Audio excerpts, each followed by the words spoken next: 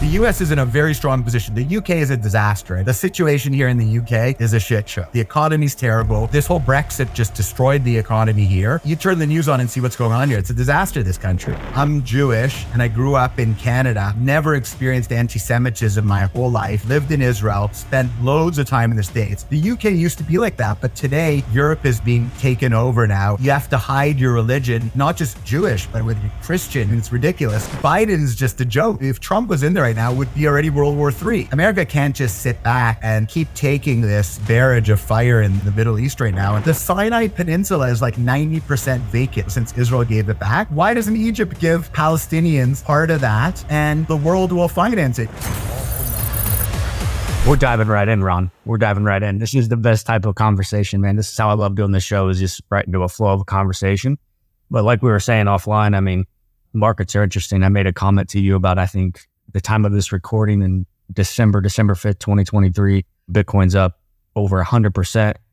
We're starting to see billions of dollars flood into crypto the last 3 to 4 months. I think we're going to see a correction based on, one, no one knows. So none of this is obviously financial tax legal advice. No one knows at the end of the day. But I think the ETF news, I think the macro level economics, in terms of like war, in terms of national debt, global debt, is interesting. I think that you do make a phenomenal point when we were, again, chatting there offline. People like me and my generation, people in their really 40s or younger, but even now, I mean, shoot, dudes your age, right? In your late 40s. My age, you owned a home. You had to buy a home. It was, your wife said, I don't feel secure unless we are living in a home that we own. And then, I sit back and I look at some of my friends, I've been in a home now for 15 years. I bought it, top of the market, put money into it, renovated it. It's worth today, 15 years later, less than what I invested and paid in it, and that equity, I've got like 50, 60%, equity in the house. I could have put that in the market. Like you said, just bought Apple, Google, Facebook, whatever, Microsoft, Exxon, you name it, all blue chip, large caps and zero risk, liquid stocks. And I would have tripled, quadrupled my money over the same 15 years, probably even more than quadrupled with Microsoft and Apple and Google. And, I would have paid rent probably the same what I was paying a mortgage. Now, with new interest rates, like my neighbors pay half of what I'm paying for my mortgage in rent. It's ridiculous. They live in the same, both houses next to me. I live in one of these brownstones like you have in, in New York, like you see, or in Brooklyn. And, both sides of my, on me, I'm in the middle, and both sides are, they're not owner occupied, they rent, and their rent is like expensive rent. But, with interest rate changes, here in London, people are paying anywhere from, 6.5% now to 9%, depending on where you fall in the spectrum. That's ridiculous. If you have like a jumbo loan or a big mortgage on, an expensive property, all of a sudden you've gone from 1-2%, your mortgage is like 4 or 5 times more expensive. It's a recipe for disaster. Yeah, I agree. I think commercial real estate, the office buildings are going to be, they already are starting to see a little bit of unique times, and especially some of your buddies there with some deep pockets in New York, right? A lot of those commercial type buildings that are, for the first time in decades, legally able to be rezoned as residential. I think that's exactly. They're going to have to rezone them to be residential. What you're saying, you hit it head on. I have friends in New York. They've owned an asset for probably 30 years, 40 years in the family, big commercial property, AAA tenants, big restaurant group that you'll know, I don't want to mention it because then it'll be obvious, but really well known, like top of the top restaurant, global restaurant group in their ground floor space for years. And, the building went from 95% occupancy to like 50. No one wants to rent office space. No one's renewing. The banks put pressure. Loans came up for renewal. They don't want to foreclose on the client because the client has like 10 other buildings with the bank. So it's bad business. And, they all went, a conglomerate, about 4 or 5 of the developers. And, this is one of the top developers in New York. They went and they, exactly like you said, they said, look, we're going to have to hand the keys back and it's going to be a disaster unless you rezone this for either hotel or for condominium use. And so they're basically they're basically forcing other tenants out, and they're turning it into a prime hotel / residence. Like, all these projects now have a hotel attached for like a management of it. And it's going to basically be rental, part owner occupied, part hotel. with, a restaurant at the bottom and everything, because that's the only way anyone can survive in, in like prime Manhattan real estate today. It's a disaster. Yeah, to answer your question on what's going on here in Columbus, it's kind of the obvious, but I'm very, very bullish on Columbus right now till the next 10 years. I think that Central Ohio, in my personal opinion, obviously I'm invested here. Obviously my pride and ego is here as well, so I'm aware of that. But I think that Central Ohio will be the best real estate market over the next 10 years. And the reasoning why is just the three main factors, right? As far as growth, population growth, income growth, and job growth, right? So really, when it comes to Ohio, there's a lot of people that live here. They come and go, but at the end of the day, it's consistent, right? With the university, it's affordable too, if you think about it. If you compare, people are making the same amount. Let's be realistic today. People are making pretty much the same income, whether you're in Columbus, LA, New York, or Miami, and your cost, the percentage of your income that's going towards housing is substantially lower.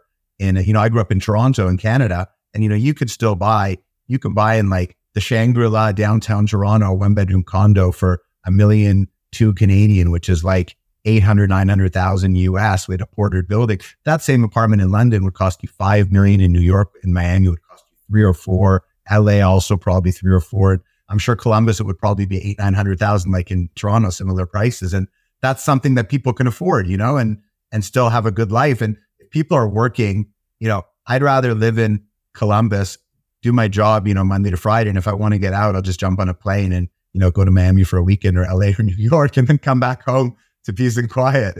There's no difference anymore. People don't need to be in that urban, these cities have a lot more growth potential. Like Nashville, I saw the writing on the wall with Nashville. Nashville is a very similar type of city, I'd say, to Columbus in size and in demographics. And I think that, they've taken off because of that as well. Lots of very young population.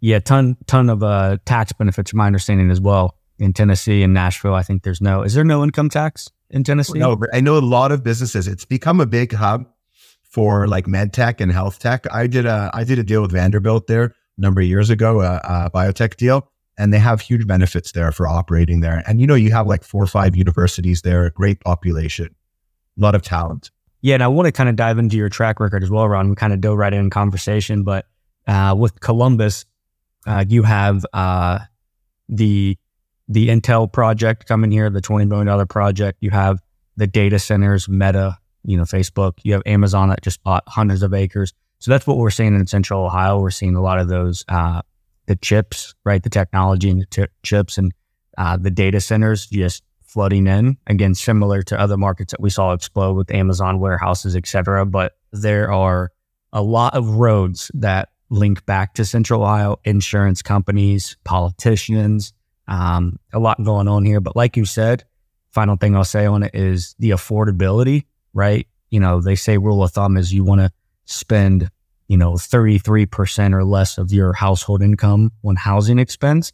And we're seeing a lot of markets where people across the United States and obviously globally as well, they're spending upwards of 50% or more of their gross of their household incomes. Someone's making, 20 grand a month, they're spending, upwards of 10,000+ a month on rent and or mortgages or housing expense. Whereas in Columbus, we're still significantly below that. So room for growth. But yeah, let's talk about your track record, Ron. I know that you're a super connected guy. That's how we got connected, is through a few of our mutual friends that are doing some awesome things in business, awesome things in life. But you've been a VC, a venture capitalist, for 20 years, from my understanding.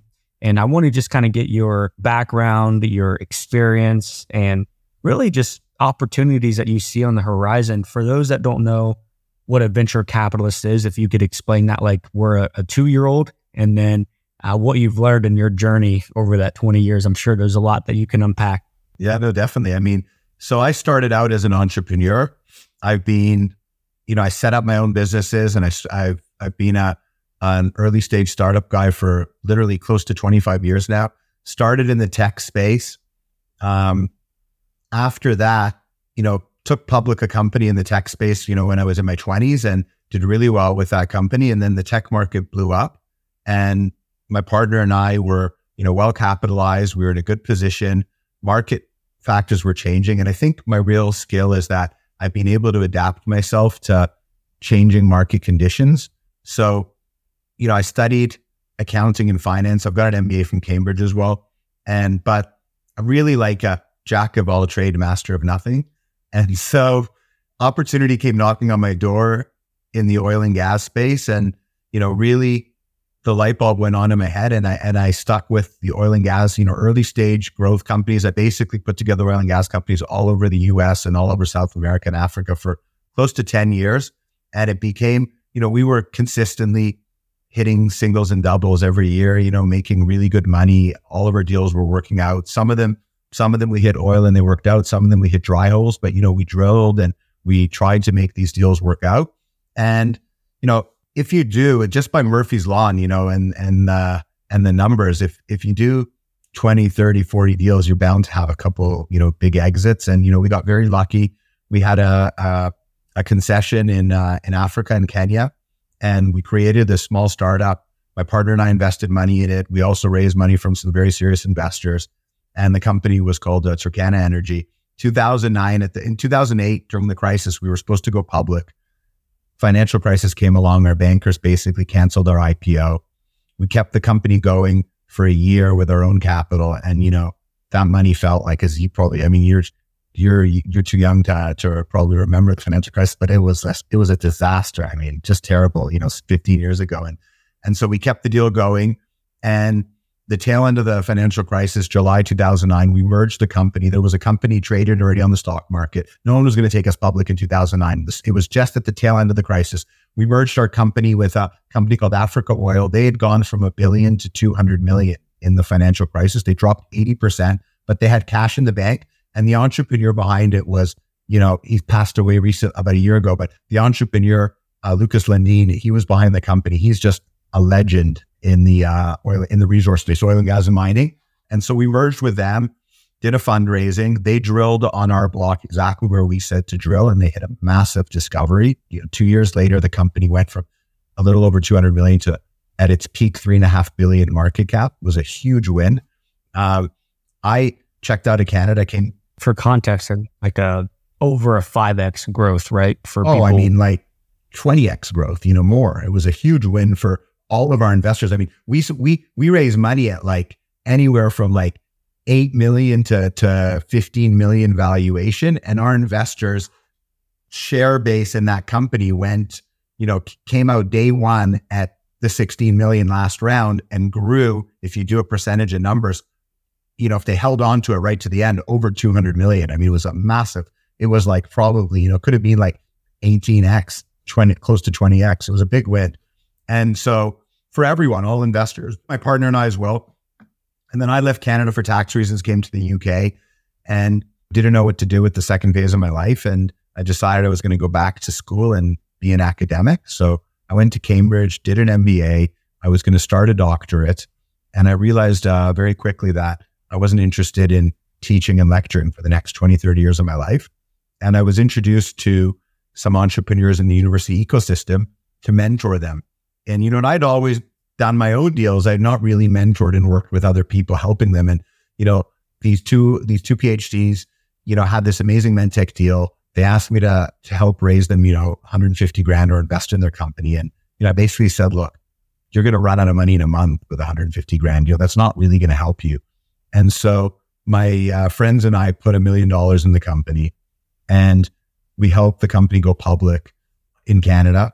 And since then they've raised like $20 million plus, and it's done quite well. And then the light bulb went on in my head. Here was an opportunity. So big problem with university spin out companies. So I sort of built a niche building these intellectual property based university spin out companies. And the big problem with these academics or scientists or graduate students is they got a grant, they started the business in the university, they were bootstrapping, and then they did a deal with a venture capitalist firm. And so a VC, you asked me to explain, a VC is basically a firm or an individual or a group of individuals or a partnership that invests and backs early stage startups. And it could be that they invest in anywhere from an angel round, a seed round, then they do what's called a Series A, a Series B, a Series C. They're all just terms and smoke screens for your first money in, your second money in, your third money in, your fourth money, your fifth. they like to keep the company private as long as possible, because every time the valuation goes up, they book it in their fund as a huge win for them and an increase, so they can go and raise more capital for another fund. And then they hope that a deal is either sold privately in a big exit to another massive public company like a Google or a Facebook, a Meta, or an Amazon or whoever, or they take it public on NASDAQ or New York at a huge valuation. And, for every one massive success story for these venture capitalists, they can write off, 20, 30, 40, 50 losses, because, they're looking for the 100x, 200. They're looking for the big ones. And there's some well-known names like Anderson Horowitz, Excel Partners, the typical ones, Index Ventures. And so a lot of those work in a very systematic process. And so the problem with these deals and these entrepreneurs from the university is it constricted them. So they would do deals with venture capital funds. Everything would be based on progress. Their scientific freedom would be choked. They would be thrown in with, independent boards, mentors, people that wouldn't really understand their business, and they would butt heads. And most of these deals would blow up, or the scientists would just leave the company because there was a conflict and go back to academia. So they had that security blanket of a professorship or being a lecturer at a university to fall back on. And a lot of the time they took that security blanket and left. And so we found a really good business model. We said, let's work with these founders. Let them control the deal, have total scientific freedom.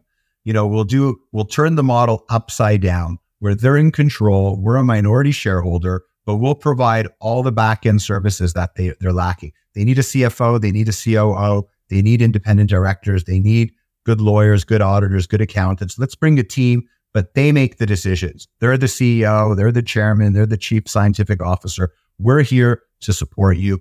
And, in the past 13, 14 years, I've done over 20 deals like that. Big universe. I've never done one in Ohio, but I've done like with Oxford, Cambridge, Imperial. I've done with Harvard. I've done with Cornell. I've done with McGill. I've done with Vanderbilt in Nashville. I've done loads of these deals, USC, and, all over the world, in Israel too, in Portugal. And so they all have a very common theme, and there's a scientist or an inventor. They've come up with either a cure for a disease, a technology for a medical device or diagnostic, or some sort of software or SaaS or automation that can help make something easier or operate better. But they need money. They've either raised a little bit of money from friends and family. They had a grant maybe given to them for research, but they've exhausted all avenues of financing and they don't have the experience to take it forward. So I built a niche doing that. And really, at the end of the day, I'm doing the exact same thing that I was doing when I was my own entrepreneur. But instead of my partners and I being bigger shareholders, we've now, we're minority shareholders, but we're dealing in bigger deals and more interesting projects that are actually, instead of us digging in the ground for oil or looking for gold or copper, we're, helping find, solutions to problems and working with, world-class academics. And it's been an interesting ride, and and I enjoy it, and it's brought me to a lot of other places. And which project would you say has been most interesting and intriguing to you throughout the years, going from oil and gas to now working with the most prestigious universities? What would you say has been most exciting, most intriguing, most interesting right now and or on the horizon that you guys are working on? I think they're all exciting. It's like asking someone, which of your children do you love the most? I'm almost like, I feel like I'm like a parent with the founders and CEOs. And so I have many children and they're all doing different things and they all have different skill sets. And so I have, one project that we've done recently, which is amazing. It's a fintech. It's a banking platform for justice impacted people. Very interesting. It's an amazing founder. He was in jail for over 10 years.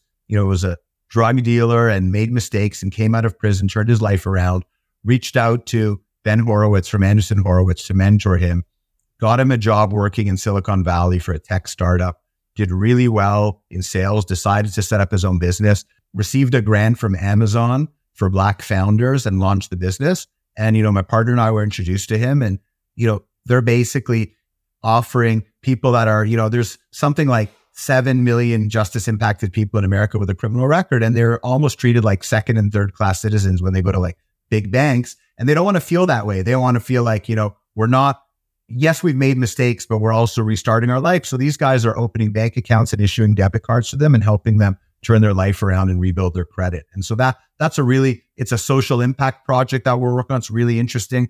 Another really good one we're doing is it's a company that what's the name of that one? That company is called Solvent. Solvent. Okay. Yeah. Solvent, Solvent. It's great. And I'll introduce you if you want to the CEO and founder. He's a very interesting character. He's really, really a great guy, and he speaks really well. He would be a good guy to be on your show. He's amazing. He travels around the US, and he's very quite involved in a lot of, reform projects as well. And then another one that we have, which is an amazing one as well, is it's an electric vehicle. So a lot of people, they're doing EV companies. They're trying to build a car or a truck, and they're trying to do, compete with Tesla. These guys have created engines and batteries and drivetrain. They've created the engine and the battery to convert cars. So they're focused on, Land Rovers. They're focused on old Range Rovers, classics, mainly Land Rovers, Range Rovers, Jaguars, Porsches. And so they're focused on these cool classic cars. They're dealing with the upper end of the market of collectors that, don't want to drive their kids to school or drive on the weekend in, a classic 1960s, 70s Porsche or a 1960s Jaguar, which is, spewing out diesel and fumes, and they convert them to electric. They've done like 30 projects. They have a factory where they basically create the kit and everything, and they work with installers. And it's an amazing project. They're about to be profiled on Discovery Channel. They've also they're working on a, defense really interesting military project, which, I can't really speak about, but they're looking to convert thousands of military vehicles into hybrid, where they can flip a switch and they can be electric in stealth mode. And when they run out of power, they can switch back and operate on diesel. Because, big problem with in military, not just with England, but with America, is they have a lot of casualties on delivering fuel. I didn't realize and for every liter of fuel that gets delivered, it takes them 5 or 6 liters to deliver that 1 liter of fuel. And then they get hijacked and killed. And there's a lot of civilian casualties that are contractors. So it's not even for, to be energy efficient and to be environmentally correct. It's also a safety factor and a stealth factor. So very interesting company as well. We've got a great, plant-based food company that a lot of people are trying to tackle, selling in supermarkets, selling in Amazon, selling in Whole Foods, selling online. This company does a lot of white labeling for food companies and caterers. So let's say like you work for a company like Google or Meta, and you're a vegan and you want to have healthy sandwich options there's not many options. So and these big catering companies that are winning these contracts, they don't have options of, plant-based deli meats and other stuff. So we're working with a really interesting company. They were on Shark Tank. Mark Cuban invested in the company too. So it's got a great shareholder base. We've come in to sort of take them to the next level, and very interesting. And then, so we have like a whole mixture. We have a great drink spread. So you can see we're not really sector focused. Everything we do, Tyler's exactly the same. We're helping advise and mentor the founders. We're helping them raise capital and prepare ultimately for an IPO one day, or going public, or a trade sale or a merger. But everything we do is the same, just we've moved around between sectors, and especially even myself in this current climate, whereas I was very active for 10 years in like biotech, medtech, intellectual property deals, those deals take years for cash flow and revenue to come. And even like patents too, right? Like even you've got to go through phase 1, phase 2, phase 3, the FDA, everything, Europe first. So, your only buyer is big pharma, really, at the end of the day. And, yes, there's a lot of big pharma companies today, and they're always looking for interesting therapeutics to buy, but it's still your universe of a buyer is maybe 50, 60 companies, maybe 100 max, okay, around the world, but they all have different requirements. Whereas, the electric vehicle one, if you make engines and drivetrains for 20, 30 types of cars, and you've got 1,000, 2,000 installers around the world, those are all your clients. And all you need is a guy like you or me that's making good money, has, a fancy car, and he wants to drive around in a cool looking electric car. We don't want to drive a Tesla like everyone's driving, but it would be cool if we could have a Porsche, a classic Porsche or classic Jaguar with an electric engine in there. So there's hundreds of thousands of people like you and me out there that are ultimate buyers. And so that's what's great about that. And the plant-based food one, there's millions of people and catering companies. And, the Solvent, for example, the fintech one is millions of people, 700,000 people are coming out of prison every year. Those are all potential clients. It's a revolving door. So yeah, the fintech one is crucial for what you said in terms of the banking industry, right? There's a company called Carrot with a K-A-R-A-T that's a credit card company. And there's, companies getting more attention every day. That's just the first one that came to mind when you had mentioned Solvent, which is a credit card designed for entrepreneurs that may not have the financials to share, right? Like that's why the United States is so powerful, is our credit system, the banking system. But if people that are creating jobs that are stimulating the economy, aka entrepreneurs and self-employed people, or people that potentially less fortunate or coming from that comeback story, coming out of prison or jail, whatever is, you need something to spark you up, which is having good credit, which is having access to capital, which is having the ability to get some cash flow going. So really love what you guys are doing there.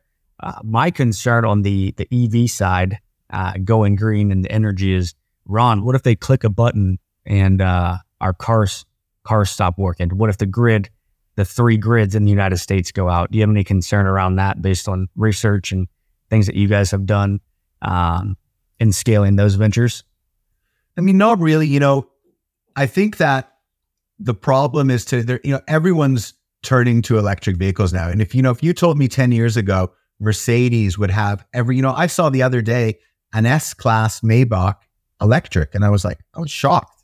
It's like a $200,000 car now.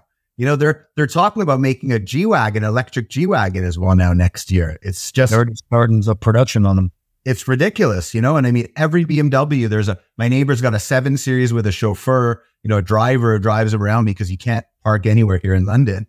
And it's like Manhattan, and it's an electric car, and it's beautiful inside. It's, all amazing. And every type of fancy car is coming out now in electric. Ferrari's talking about it. Lotus has just been revamped to all electric. So I think the investment is so big. People fail to realize it's not really environmentally friendly, because the amount of coal it takes, the amount of natural gas it takes to charge these batteries. People are, running around saying stop oil. We've got this whole movement in the UK about stopping oil and stopping oil drilling and production. And, they want all these electric cars, electric buses and hydrogen and all this. But, that power still has to come from somewhere. It's got to come from coal. It's got to come from natural gas. That's, there's no difference there.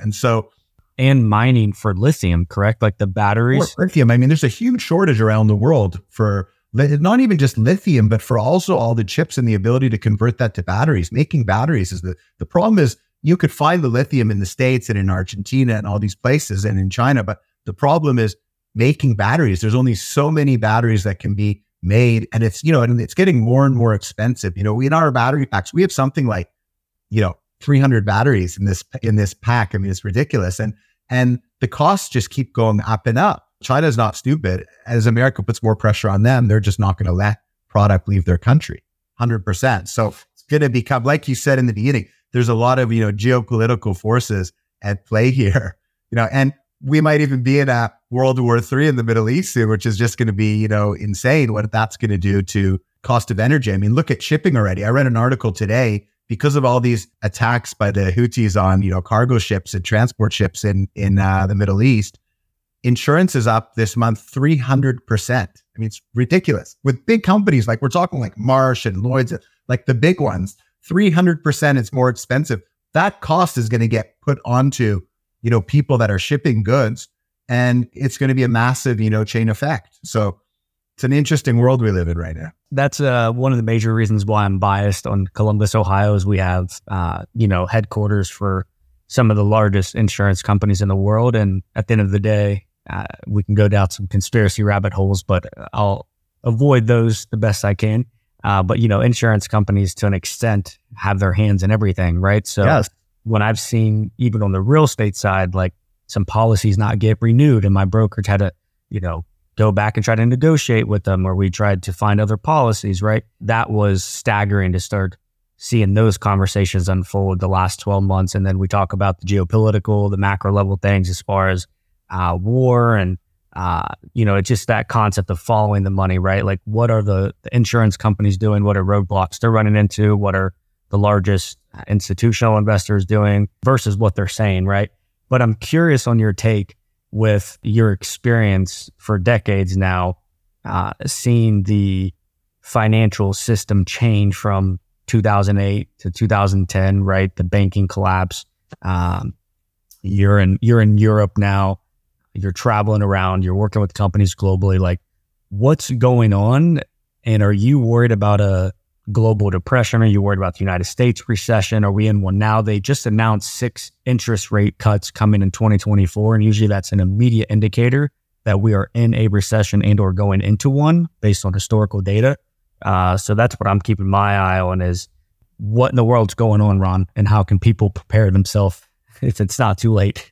I mean, the market is just shocking and surprising me. And I had Thanksgiving dinner at a friend of mine who's a massive, hedge fund manager, big hedge fund manager, mainly 90% US stocks. And, he's got, his wife's American and he spends the whole summer in the US. And, we talked about it, and the market's super strong. I think there's been a shift. So if you asked me about 10 years ago, you were only seeing IPOs that were huge, like companies like the Metas of the world, like $1 billion IPOs or 500 million IPOs or 300 million. There were no small IPOs. And then there was a funny shift. 2018, about 5-6 years ago, the small IPOs started reappearing. You saw a reemergence of smaller banks. They weren't, you had this mid-market and small market of underwriters and investment bankers, and they were taking public companies with, $10, $20 million IPOs, small IPOs. They were going public on NASDAQ and New York Stock Exchange and Amex.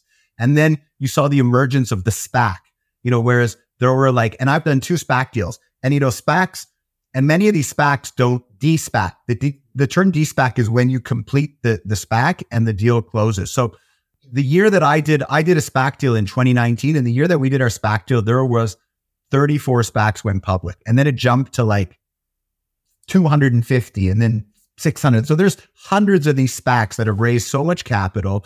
There's no risk to this capital because if the deal doesn't consummate or close, they just give the money back. It's sitting in treasury bills. And so what you've seen is...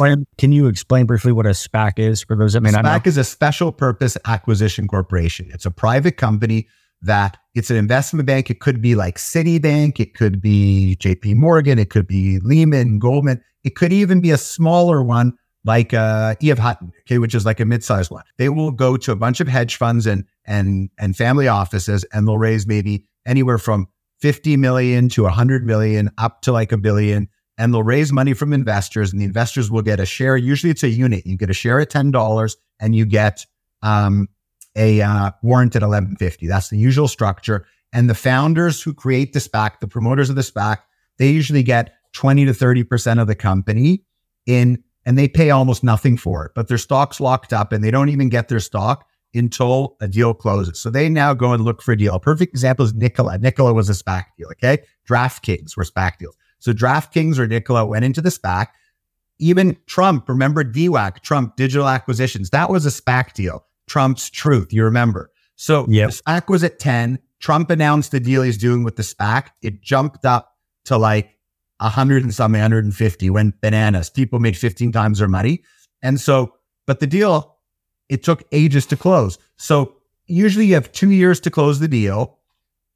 And the people can still vote for the deal to close, but redeem their money and take it back, and they get to keep the warrant. So these SPACs, you had hundreds of SPACs with billions of dollars of investors' capital sitting on the sidelines, and they were looking for deals. And some of the deals they did were subpar deals.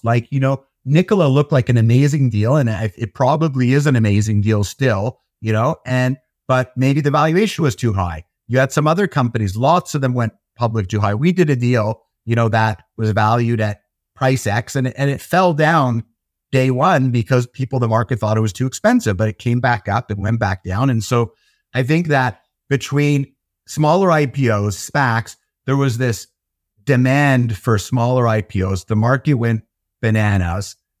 Hundreds of companies went public.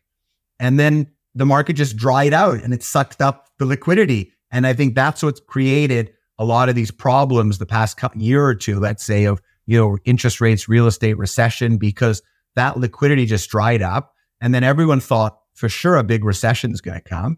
But, it's different today than it was in 2008, because in 2008, people were way over leveraged, and everyone was over leveraged. No one expected it to be so bad. But today, forget people in their 20s and 30s. You've got people like my age, 40s, 50s, 60s, 70s, people now retiring who lived through the financial crisis and had their, their ass handed to them. All of a sudden, they're in a position where they're like, hold on, I kept money on the sidelines for another, rainy day. And so the situation is not so bad for them because maybe they're not going to, they sold their second or third or fourth home because there's Airbnb and One Fine Stay and all these places you can go to. There's hotels every corner. Everywhere you go, there's a hotel or a resort popping up. When I was your age, there was 2 or 3 Mandarins. Now there's like 100 Mandarins, Going staying in a Mandarins or a Four Seasons today is not like it was 20 years ago. And it was so luxurious, So I think the world was better prepared for what's happening now. And all of a sudden there's been a paradigm shift where you're seeing a lot of smaller companies go public again. And, a perfect example of how I know the market's strong is I'm seeing a lot of Asian IPOs, Chinese IPOs pop back in the US. And that's an indicator that the market can be that bad if people are investing in Chinese IPOs again. There's got to be a pool. And the younger generation that didn't go through the crisis, like yourself, you don't have that fear factor that people my age have that, lost 80% or 50% of their wealth in the markets or their home was taken away because they got foreclosed. You're thinking, okay, I've made a lot of money now. I just had an exit. I'm going to throw my money in the markets. I want to make money fast as well. So I think that I don't know how bad it's going to be. I think the US is very strong. I think the economy is super strong. I think the US is being thrown off a little bit by Ukraine and what's going on in Israel because they're having to fund a lot of these factors. I think perfect example is the current election situation where, the Democrats can't find a real candidate. I mean, it's ridiculous. Whereas the Republicans have too many good candidates, between Trump, as much as people, love or hate the guy, he was president during an amazing growth period in America, but you've got DeSantis, who's a fabulous candidate as well, and Nikki Haley as well. So you've got, he's got some nice high heels too. Yeah, but you've got like 3 good candidates in the Republican side. They're all like, if you throw a dart, all 3 of them could be a great president, whether it's Trump, DeSantis, or Haley. Whereas in the Democrats, who do you have? It's almost like you got to go over Biden because there's no one else. Kamala Harris maybe, but even her, if I had to choose between her or Nikki Haley, I'd probably choose Nikki Haley over her. She's at least done a great job, in South Carolina, and she stands up for what she believes in. So it's a tough one. So I think the US is in a very strong position. The UK is a disaster. I mean, the situation here in the UK is a shit show. The economy's terrible. No small companies want to go public on the stock market here. It's easier to go public in America than it is in London. So all the UK companies are going to the US. The world today is so small. Like, look at us. I'm in London. You're in Columbus, Ohio. We're speaking like we're next door to each other. That wouldn't have been possible 3-4 years ago before COVID. And so people can be in London and do business trading in NASDAQ and dealing with people in 7-8 countries in one day. So it doesn't matter. So I think the UK is sort of, this whole Brexit just destroyed the economy here. And, there's been so much immigration here, and not good immigration. That's positive, negative immigration. I mean, you turn the news on and see what's going on here. It's a disaster, this country. Why do you live there?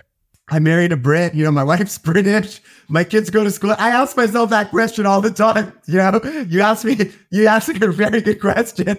And this morning, I asked my wife that same question when we're watching the news and we're seeing these protests going on everywhere. It's a disaster. Like, look, I'm Jewish and I grew up in Canada, never experienced anti-Semitism my whole life, lived in Israel, spent loads of time in the States. I know Columbus is a huge Jewish population. You have some of the biggest guys. You have Schottensteins, you have Wexner. You've got all the, 2 of the biggest Jewish families come from Columbus. And it's a huge community there. I know, very powerful and also integrated well with everyone. And they're big philanthropists for not just Jewish people, but for non-Jewish people as well.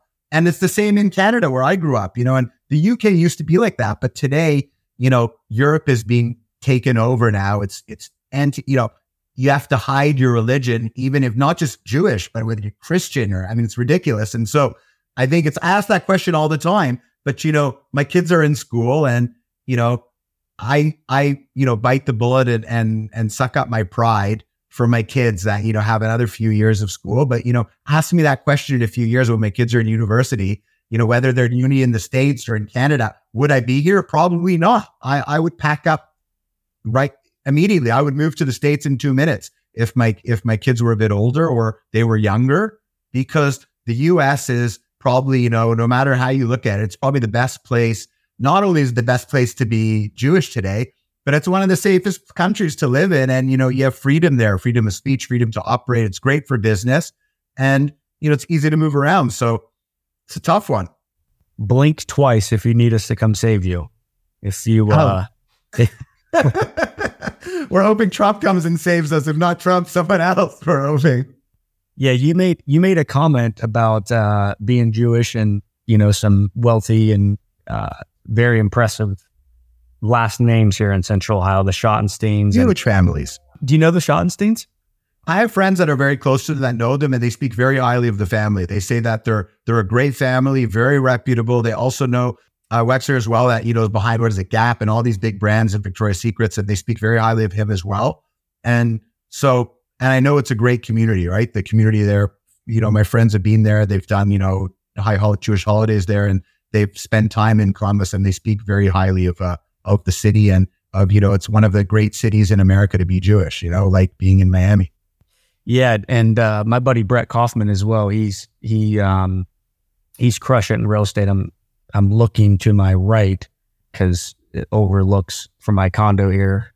He basically owns like this side of the city at this point. Some massive developments. So much respect to Brett. Recorded a show with them. We'll have it go live at some point. But as far as that topic though, I like to get a little controversial, Ron, going down rabbit holes and pissing some people off on some comments, but hey, we're just having some fun, man. That's all we're doing. We're just having some fun and try to inform people and get them to come to their own conclusions and work hard and enjoy life. But when it comes to being Jewish, you said that you never really had any like roadblocks or really any, that was never really negative for you kind of growing up, right? And how do you know? In Toronto, you never had any problems. In Toronto is a huge Jewish population. It was like 400,000 Jews when I was growing up there. It's still a big population. And, it's a top 10 North American city for Jewish population, if not probably even top 5, it must be. And I never encountered anti-Semitism once there. There was a strong, powerful community. And I went to public state school as well for high school. That was maybe, 30-40% Jewish because it was in a semi-Jewish neighborhood as well. But, I went to school with Italians, with Muslims, and I have a lot of friends that are, Muslim too here in the UK. And I think it's just, what's happened is that there's just been this massive shift of, we're being blamed for everything, for UFOs, every problem possible in the world now is, our fault. It's ridiculous. Honestly, it's like a level I've never seen, that going on. Have you gone down the rabbit holes of, if you Google like executives for the largest companies in the world or government officials, and 80% of them are Jewish? Do you think that's why people are upset, that they think that like some Kanye West comments that Jewish people are running the world and controlling everything through law and contract? And that's not even true. If you do the numbers and look at it, that's not even true. If you look at those percentages and numbers, those are like incorrect facts. I mean, you look at the Forbes list of billionaires in Canada, we don't control, we're not the biggest percentage of that. But, yes, I think Jewish families were, because we grew up as minorities and we grew up, family values were important and education was important. My parents were immigrants to Canada. They came from, my father, Eastern Europe via Israel to Canada in his 20s. My mom came via Belgium to New York, then to Canada. And everything was important, it was important for you. And I grew up middle class. I was not rich. My parents never lived the life that I live now and my kids are living. But, everything was about education. It was about school, university. It was, you need to get an education. My parents didn't even care what I studied, just as long as I went and got an education. And that's what mattered. And, and you worked hard and you had a family to rely on. So I think family values and social values and education is very important. And I think a big factor is, and this is really important, how much money do Jewish people give back, not only to their own religion and their own community, but how much do we give to other communities as well? And to give back to society, we donate hospitals, museums, you name it, loads of stuff. Whereas, you look at some of these other, I mean, how many millions, billions Muslims are there in the world? Why are they not donating? Why don't you see all these wings in hospitals and universities and schools with Muslim names everywhere? Why don't you see in Harvard, all these names? Why are there not 10 libraries and halls donated by billionaire, Muslim families or, sovereign wealth funds from the Gulf that are sending their kids to study there? But you see it from people in my religion and my faith, it's ridiculous. What's going on in Israel? Do you think that we're in like some biblical times and World War III is unfolding if it hasn't already? I think it has to. I think the mistake that's been made is that the level of, ferociousness and disgusting level that, Hamas went to, if they were smart, they would have, they took it to such a level that how can you negotiate peace with someone like that? Where you have the leaders of Hamas sitting in Qatar with protection of, a sovereign wealth fund where they're letting their people just die to such a level. I mean, it's ridiculous. And then you have people from Yemen, the Houthis attacking, America, attacking Israeli-owned businesses. What do they think? And Iran supporting Hezbollah in Lebanon, supporting Hamas and they're supporting the Houthis in Yemen. I mean, Biden's just a joke. I mean, if Trump was in there right now, it would be already World War III. And maybe even if DeSantis was in there, it would have been World War III already. I think there's going to be a stance, whether it happens today, tomorrow, a month, or a year. America can't just sit back and keep taking this, this barrage of fire in the Middle East right now. And I think that we're at a level where peace is off the cards. I mean, I always said that, we're not going to see peace in my generation. Maybe I thought my kids would see peace, but now it's to the point of just, there's no return. It's unfortunate. Will any generation experience peace? Do you think mankind will ever reach a point of peace? I think so. I think that, the Palestinians were offered a number of times, a two-state solution. They just don't want the two-state solution. And I've seen some videos recently. What's the two-state solution? The two-state solution was the Palestinians would be given a homeland. Gaza Strip, the West Bank would be a Palestinian state, a sovereign nation. And, they don't want that. They want parts of Israel that are, the Jewish homeland that was controlled by Jews before the creation of Palestine and before a Palestinian state. And, there's two sides of the argument. We could spend hours here on discussing the Palestinian side and the Israeli side. And, someone says to me, there's two sides to every story. Sometimes there's even 3 or 4 sides to every story. And I think there's 50 sides to this story. And I've studied international relations. I'm asking you because I think people, when it comes to like politics, religion, and especially when you start bringing up like Jews and Muslim and et cetera, coming from a white male from America like myself, it can be a quote unquote controversial conversation. But it's not a Muslim argument. Don't look at it. Muslims and Palestinians are different. Okay. It's like saying you're an American, you're a black in America or you're a black in Nigeria.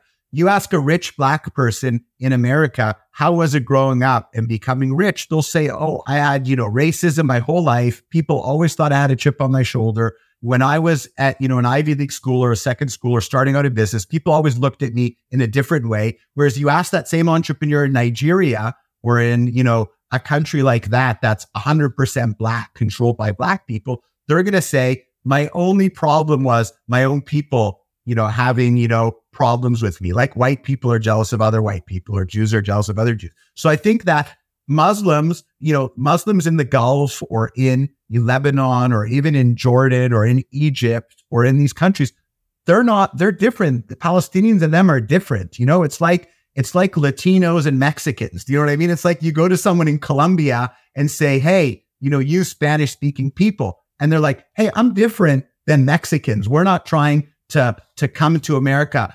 I went to school at UCLA and I've got a business in Colombia. I didn't try and cross the border for a better life for my family. I already have a good life. So it's the same with Muslims and Palestinians to explain it. And they don't want Palestinians. Look at Egypt. The Sinai Peninsula is like 90% vacant, since Israel gave it back. Why doesn't Egypt give Palestinians part of that? And, the world will finance it. You've got trillions of dollars of capital in Saudi, the UAE, Qatar, Oman, all these countries. You're telling me they can't collectively put together an aid package of 100, 200 billion to the Palestinians to build them, an oasis. Look at Dubai. I remember going to Dubai in 2001, 2. There was nothing there. There was one hotel and a desert. And you look at Dubai today, look what they did with that place. And have you been to Dubai? No, but I have a family friend that was an architect out there. Look at pictures. If you look at a picture today, a satellite image today versus 20 years ago, why can't, look even at Saudi Arabia, what they're doing, Qatar. Why can't they do that in a Palestinian state? And collectively, all the countries give them money, the world help them. I mean, it's ridiculous. So look what Israel did. I mean, our only luck was that we inherited the only piece of land in the Middle East at the time that had no oil on it, if you think about it. So we had to fend for ourselves and create science, technology, software, medicine. We had no choice, to create this. We didn't even have water. We had to convert salt water from the ocean into drinking water because there was no other way to bring it. There's something to that though, right? It's like in business when there's no choice other than to get the deal done. There's no choice but to wake up and get shit done. That's usually how human beings learn, is when there's no choice. And I pray that there's peace. Believe me, I have loads of friends here in London that are Palestinian. My neighbor 5 houses down grew up in East Jerusalem, Palestinian. And he said the best thing that happened to him was that there was a conflict because he ended up getting a scholarship to university in America. And now he's the chief investment officer of one of the biggest investment banks here in London. And he's living in, a massive house here in London. But he says he too wishes, and he has an Israeli passport. That's how he travels around the world. So we all want peace. I think there's a small, really small minority that's throwing oil on fire and creating this. And it's gotten to a point where, it's like a volcano explosion.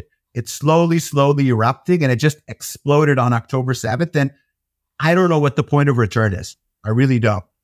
Yeah. Do you think the point of return is going into World War III and nukes? And I mean, look, at the end of the day, correct me if I'm wrong, but it's arguably the most profitable business deal that any government can do, which is war, right? It gives them the opportunity to print more money, stimulate the economy, control, fear, all these different things, right? So do you think that this is a never-ending cycle with humanity? You mentioned that, sure, you think there can be a time where humans can reach peace, but what is the solution? Is it a nuclear bomb? Is it World War III? I don't know. I hope it's not a nuclear bomb. I hope it's not World War III. But I mean, Iran and Yemen, and I mean, Lebanon's being held hostage by Hezbollah and by Iran. They can really have Syria just got let back into the Arab League, so they don't want to go against anyone.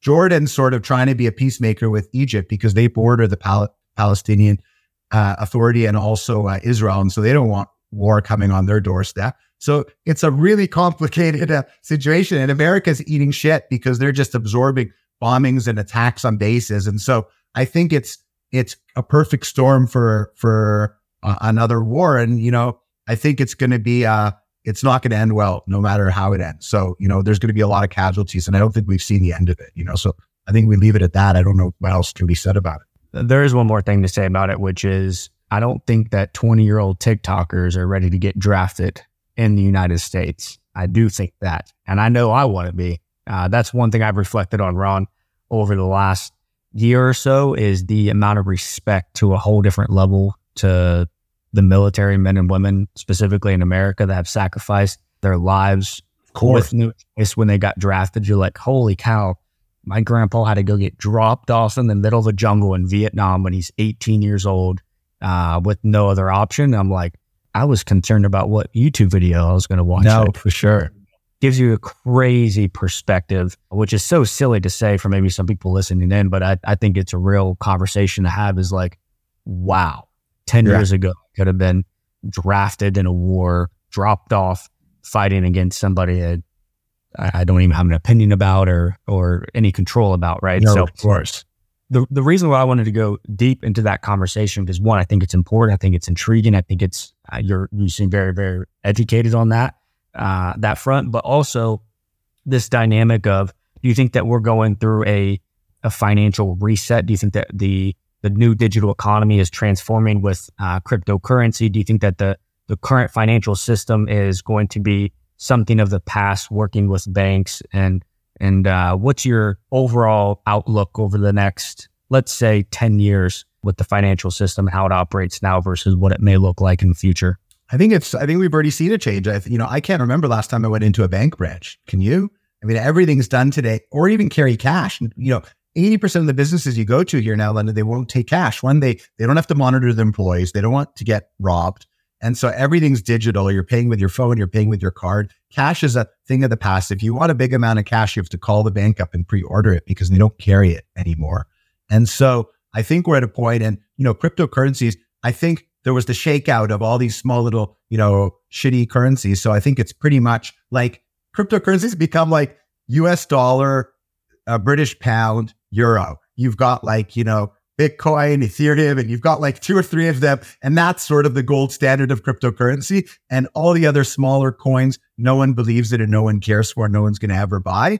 And so there's only, like you're saying, an infinite supply of these other coins. So that's why I think the price has gone back up. And I think, we talked in the beginning where you said there's going to be a bit of a shakedown, and maybe people want to take some liquidity, but I think that you're going to have a huge amount of people coming that were on the fence, naysayers, also looking and coming into cryptocurrency. That might hold the price up. I don't know if it's going to go back up to like hundreds or this, but I think it's going to be Bitcoin, Ethereum are going to be steady currencies for people to hold, like you hold, the dollar and the euro and the yen and the pound. I think that's going to be there'll be like a benchmark of cryptocurrency. And so I think it's here to stay, and a lot of businesses accept payment for it, and you can, hold it in your account. My bank's here that I can hold cryptocurrency like I hold, dollars or pounds or euros. Yeah, I think the best way that I've put it in terms of simplicity for people is like you going to college, getting an education, buying a house, saving, that worked for decades, right? I think that what we've seen now is you can go to college if you want, but you can learn everything that you want listening to podcast shows, only the shows that Ron and I are on. That's what you're going to learn everything, because obviously, Ron, you and I know everything, right? Yes, exactly. I don't know if we know everything, but we try. Yeah, we do our best. But, in other words, like self-education, right? Specialized education as well, in terms of like taking that education on YouTube and actually applying it. But in terms of like buying the house and saving money and, blah, blah, blah, I think that's the modern day, you buy Bitcoin. Yes, right? Exactly. 100%. You go from there. Just one quick one for you, Rod, is like, what's the number one tip that you would give for entrepreneurs, early stage startup people that are just in the trenches, right? Like if you could look back when you got started, like what's that one thing that you wish you would have known and or expanded on more? I would say don't give up. Don't give up. Work 7 days a week and work hard. Hard work pays off better than luck. So, always be there, always be available, grind, hustle, work hard. Don't be ashamed or shy to call people up. You want to speak to someone or meet someone, cold call them, reach out to them. Everything, when I was starting a business, if you didn't have someone's phone number or their email address, there's no way for you to meet them or reach them. Now you can direct message someone on Instagram, on Twitter, on TikTok, on LinkedIn. You never had any of these tools, and you can find someone, there's so many ways to reach them.